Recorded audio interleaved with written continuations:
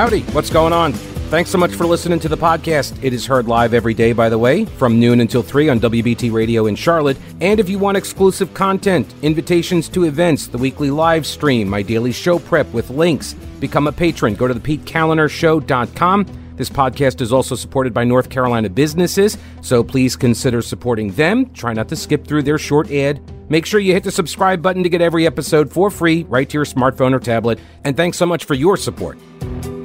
Let me go to a couple of messages here. This is a DM from Russ, who says, we're talking about, in the last hour, the name of the fight spot behind our high school was called The Bridge, because it was literally a bridge over a creek. It was like 10 feet long, about 5 or 6 feet wide. So you didn't actually fight on the bridge, but you would meet at the bridge after school. And then you would go off school property, so this way they couldn't get you, you know? It's like, if it didn't happen on school property, then like the school was like, not our problem. The Bridge. Russ says, The Bridge is not a very creative name for the after-school fight spot. We had, at our school, the, quote, gravel lot by the soccer fields. Not only super creative, it really rolled off the tongue. That's true. It's a far superior name, Russ. Far superior. Regarding the polling out of the Palestinian areas of the West Bank and Gaza that found widespread support for the October 7th attacks and a belief that they are going to emerge victorious, Mark says, quote, they are truly delusional. By the way, also there is a report here from Jonathan Schanzer, who was a former U.S. Treasury official. He was a terror finance analyst. He's author of 4 books on the Middle East, and he is reporting Hamas is refusing to release all of the children hostages, according to new reports out of Israel. What else? I saw there was... Oh, well... There's also, I mentioned a little bit of this yesterday, where the Gen Zs, or what did we come up? We had a different name for the Gen As. What were they? Gen A? No, there was a different name I thought we had come up with, that we were going to call them something else. I thought we had come up with a different name. Dang it. Oh, that's the problem. Sometimes I come up with these ideas under the cone of creativity, and then I don't remember them. I should really write all this stuff down. If only we were capturing my thoughts in real time for posterity. Anyway, it doesn't matter. Gen A, supposedly, they're looping it back around, you know? Because Gen X, they started with, and X was not actually supposed to be like the letter of the alphabet. It was just like a placeholder, whatever. Anyway, it doesn't matter. Then Gen Y came along, but then they got renamed the Millennials, I think, and then Gen Z, and they're holding on to that letter, Gen Z, and now they want to loop it back around. But Bernie informed me a couple weeks ago that they were going to try to name the next generation, these kids that are coming up now, as Generation Alpha, and like that's not the case. So I'd be okay with Gen A. But you'd have to pronounce it in the Forrest Gump pronunciation. That's all. And by the way, did you know that we've been pronouncing our governor's name wrong all this time? Did you know that? I'll get to that later in the hour. I will get to that. But apparently, the Gen Zs and the Gen As, they have discovered the propaganda letter, quote, letter to America, that Osama bin Laden allegedly wrote, where he justified all of his terrorism, right? And the thing is, it's all just propaganda. It's all just justification, because what he actually wants is for all of the infidels to die. And in fact, he did say that in the ABC interview when John Miller, I believe was his name, and he asked him, like, okay, let's say that your list of demands are all met, and U.S. pulls out of Saudi Arabia, oil for food program ends, you get rid of all of these sanctions, right? All of that stuff. And then you leave us alone. And he said, no, probably not. maybe if you went to the moon. That's what he said. Maybe if all of you moved to the moon, then we would leave you alone. See, it's all just cover story BS. It's just rationalizations, which are, as Jeff Goldblum taught us in the documentary Big Chill, they're more important than sex, right? Try to get through a day without a rationalization. So now you've got all of these young Western leftists who have all of a sudden read this letter to America, and they're pulling the, well, actually, he makes some pretty good points, but I'm totally not a Nazi or a terrorist sympathizer. So I came across this, and by the way, here, I'll go ahead and let you know that this was being spread on Instagram and on TikTok, who have now cracked down on the spread of these videos. Users were reading the letter on the TikTok platform, the Chinese Communist Party linked TikTok platform, and on the Instagram. These are, by the way, I'm going to explain this in a minute, but what that letter does is it outlines these rationalizations and justifications that are very, very attractive to Marxists because, as you will hear in a moment, it likely was co-authored by a Marxist American Jew. Isn't that amazing? Did you know this? Ismail Royer. He is the founder of an Islamic news and analysis webzine or blog or publication from years ago. He's a writer. He's been published in the Washington Post, USA Today, American Conservative, Public Discourse, Newsday, so all over the place. And he did a series of tweets about this in response to the news that for 24 hours, 48 hours, literally thousands of TikToks were posted where people share how they just read bin Laden's infamous letter to America in which he explained why he attacked the United States. And so what Ismail Royer says is bin Laden's letter resonates with a segment of young people because it was most likely ghostwritten by Adam Gadan. Remember that name? I mean, if you're a Gen Z or Gen A, you will not know that name. But if you're older, you should. A Californian child of hippies who converted to Islam, then beat up the imam of his mosque, and then made his way to Al-Qaeda, where he became a high-level propagandist.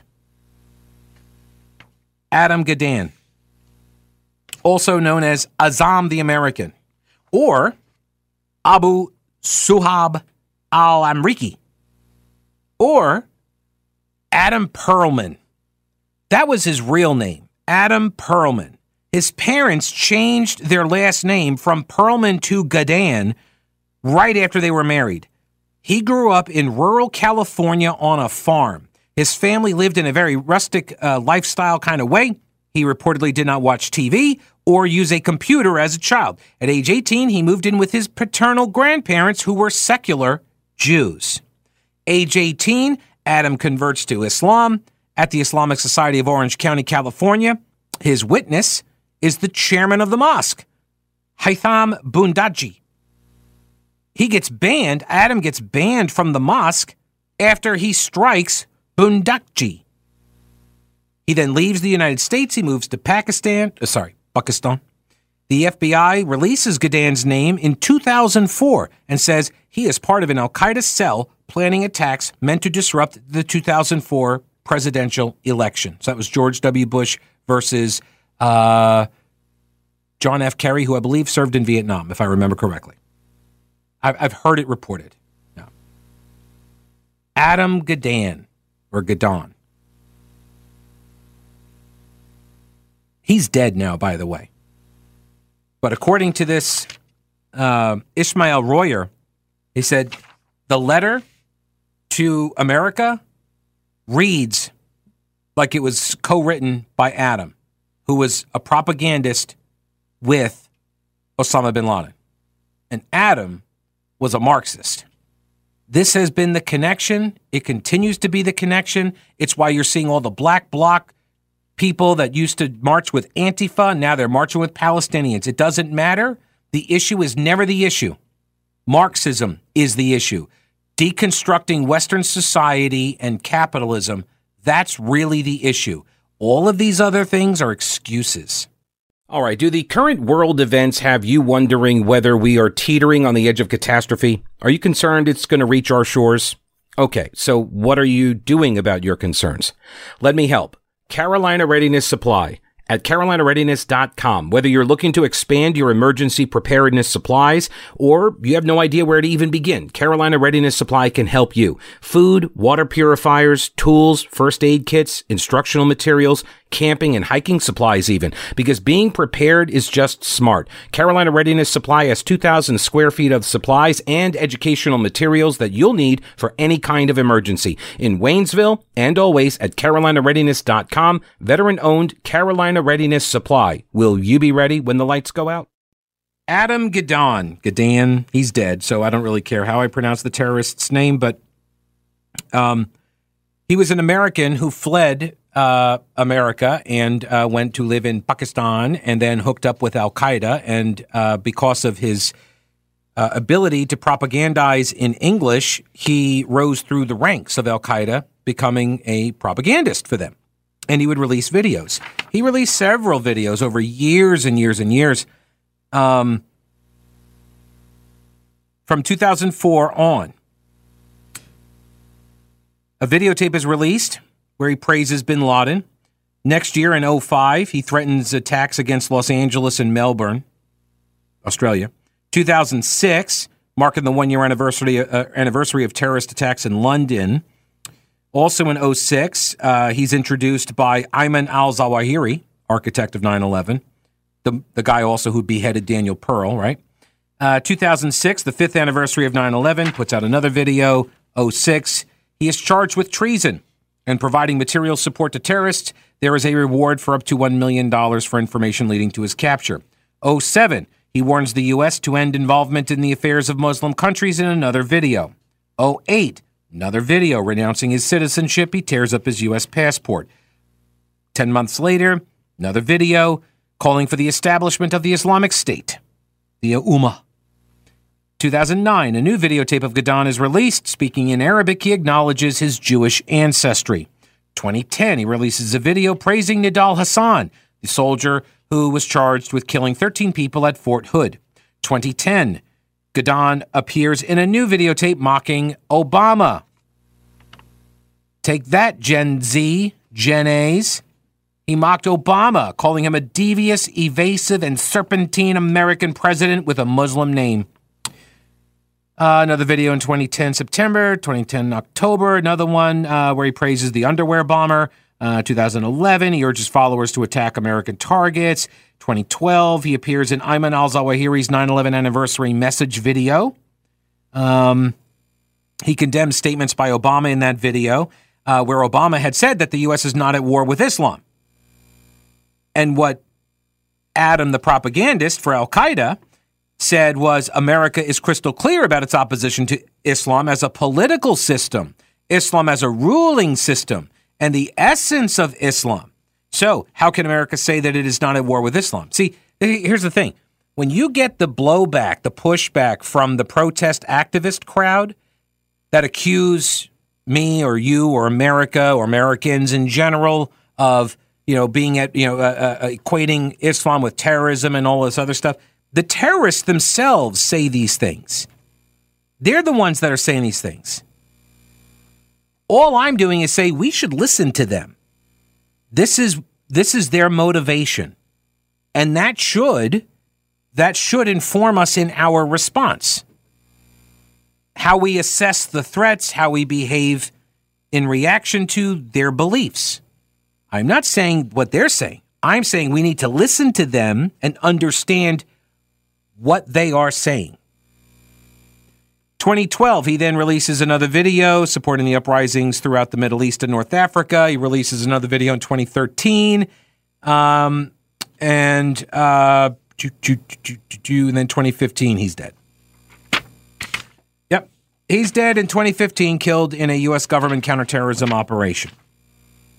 And this is the guy that, according to Ismail Royer, helped bin Laden write the, quote, letter to America, which is basically a Marxist screed masquerading as some sort of pro-Muslim rationalization for targeting innocent people. All right, let's go over here to the phone lines, and this is Buster. Welcome to the program, Buster. Hey, Pete, how are you? Hey, I am all right. How are you? Okay, well, I really appreciate it. I really enjoy your show, and especially the last 10 minutes. But I want to go back to something that I think you were talking about earlier when I first tuned in. And I want to talk about what I think a Republican president would do about Hamas and the situation over in Gaza. Okay. And I think this is something that certainly Trump or DeSantis would do, and maybe Nikki Haley, and I guess it's not too late for Biden if he's listening to take this advice too. But I'd get the special forces and I'd send them over to another country, which, as of news reports a month ago, would have been Qatar. I don't know if we still have the intelligence that the head of Hamas is there, but we'd drag him out of his bed in the middle of the night in his underwear and send him over to Jerusalem to Bibi Netanyahu. What? And I think that would, cut off the head of the snake and probably lead to a resolution of the issue. There are a couple of these leaders of Hamas. There's, I think there are like 3 or 4 of them, like the top cadre there. I mean, you got to believe that getting to those guys is super hard. It's going to take a lot of intel, a lot of patience, a lot of planning and that sort of thing. And I don't know if that's our job to do it. I think the Israelis have proven over the course of their existence, they're pretty adept at doing that kind of operation too. Yeah, well, that's a good point. I would venture to guess that they probably are already working on such a plan. Yeah, well, I hope so. Yeah, Buster, I appreciate it, buddy. Have a great weekend. You too. All right, take care. Yeah, no, it's I am in no position to say what Israel should or shouldn't do on this. Like, they are their own country. They got attacked by a terrorist camp on their border. That's like, you do what you have to do. If something like that had happened, launched at us out of Ottawa, right? I mean, I would not listen to anybody else from around the world telling us what we should or shouldn't do. I would not. So I offer no guidance to the Israelis as if they need my expert opinion on the matter. So let me give you the background here on this guy, Adam Gadan. Anyway, this is from, again, a fellow by the name of Ismail Royer. He's the founder of an Islamic news and analysis webzine, as it was called back in the day. He said Gadan had obviously binged on Noam Chomsky and Howard Zinn. So nearly all his videos for Al-Qaeda have this whole people's history content delivered in his shrill, haranguing, unhinged style. I say he most likely wrote or co-wrote bin Laden's letter simply because it ticks off the constant themes of Gadan's videos and writings and shares his writing style with its left-leaning foundational outlook, interlaced with the moral concerns associated with social conservatism and subject matter that is at times totally irrelevant to the concerns of somebody like bin Laden. I mean, at one point he's talking about the Kyoto Protocol. Like, what? But that is a topic that is extremely salient to somebody like Gadan, a Western convert with a leftist background. If Gadan didn't have first pen, he certainly was involved in the drafting of that letter. It's trivially true and not handing it to bin Laden or Gadan to note that the letter makes some good or at least arguable points. So do those who shaped his worldview, like Chomsky and Zinn and Karl Marx. So it's pretty understandable and natural that this bin Laden letter would resonate with a lot of young people because it was written in whole or in part by somebody whose worldview has, through cultural processes, gone from being somewhat fringe to being far more mainstream. What is he saying there? No wonder the Gen Zs and the Gen As, no wonder they are, well, actually, this letter makes some good points. You gotta hand it to bin Laden. Right? Is it any wonder why they're saying this? This is what they've been steeped in.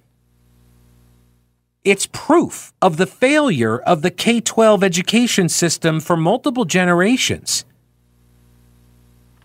Lastly, it's interesting to note that although standard material on Islamic belief is included in the letter's overall framework of history and politics is fundamentally leftist. It's not the sort of letter that some, he names a cleric here, Salahuddin Ayyubi, would have written, for example.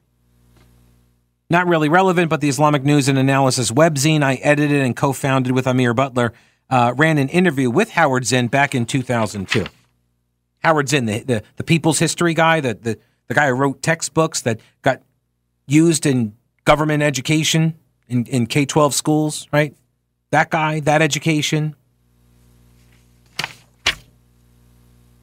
The TikTok, this virality, and on Instagram, this virality of the bin Laden letter over the last 24, 48 hours, right, is proof that our education system in the West has been corrupted by the cancer of Marxism.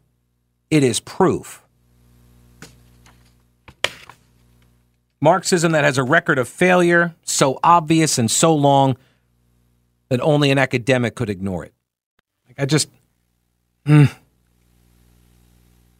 I almost feel bad for Jeff Jackson. I didn't say I do. I didn't say I do. I said I almost feel bad for him. And maybe I would if he hadn't attacked, Bo Thompson like 3 years ago for no reason whatsoever. But Jeff Jackson, he thought he was like, I'm going to be the next Attorney General of North Carolina. He was like, he had the inside track. He announced and everything. He had a bunch of endorsements and, the Democratic Party, his colleagues in the General Assembly who gave him the nickname Baby Jesus, not in a positive way. So he thought like this is his time now. Because remember, a couple years ago when he was going to run for U.S. Senate, he did the 100-county tour. He was going everywhere during COVID. And after he finished all 100 counties, Sherry Beasley got into the race and he dropped out. And he called her as a historical candidate, right? Because she's a black female. And if she had won, she'd be the first black female U.S. senator from North Carolina. And so he totally bailed on that. And here he is now running for attorney general because our current attorney general, Josh Stein, is running for governor. And so Jeff Jackson, now he's leaving his seat in Congress because he would totally lose a reelection bid because of the district lines got redrawn.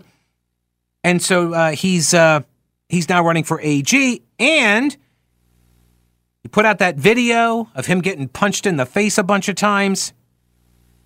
And now Durham County District Attorney Satan Adeberry is running for North Carolina Attorney General. Another black female is running against him in the Democrat primary. Oh, I'm sorry. Her name is Satana? Satana. Satana? She's one of these reform, quote unquote, DAs. She's in Durham. So now she's running. She would also be a historical candidate for Attorney General. See, that's what I mean. I almost feel guilty. Not guilty, but feel bad for Jeff Jackson. Oh. So I guess he's going to have to drop out of this race too. I guess.